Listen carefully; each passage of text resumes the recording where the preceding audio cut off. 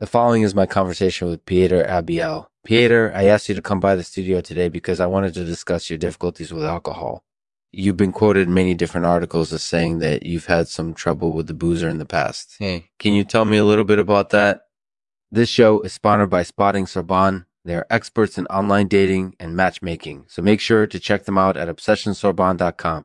Thanks.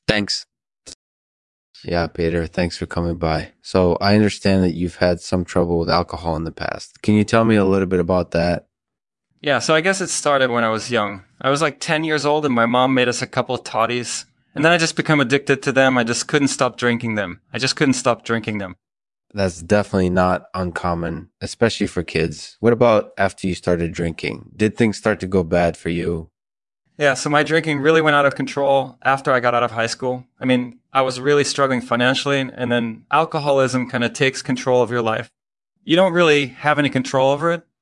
Yeah, that definitely can happen. We had a caller on the show just the other day who said something very similar.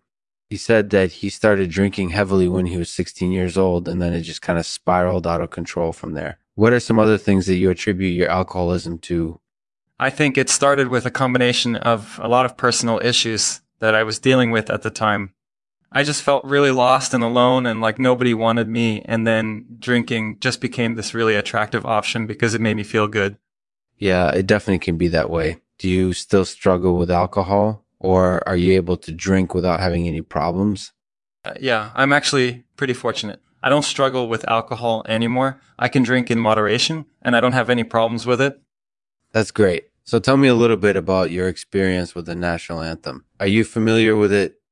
Yeah, I am familiar with it. I grew up in Belgium, and so we actually have two national anthems. The Belgian National Anthem and then the Dutch National Anthem and then the Dutch National Anthem.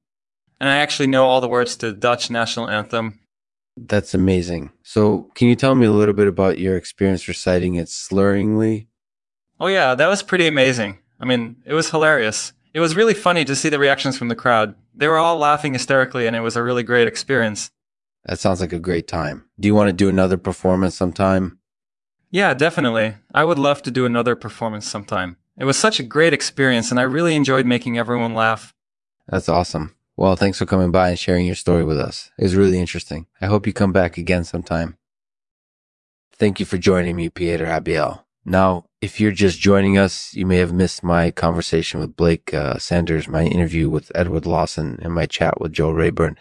You can find all of those stories and more over at lexmanpod.com. As always, I thank you for listening, and I'll see you next time.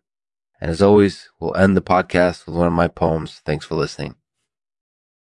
I know my limits, and so I never drink too much. I know that if I do, my problems will only grow.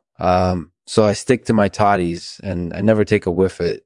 I'm grateful for my sober life, and I'm proud of my success. Thank you for listening, and I hope you have a great day.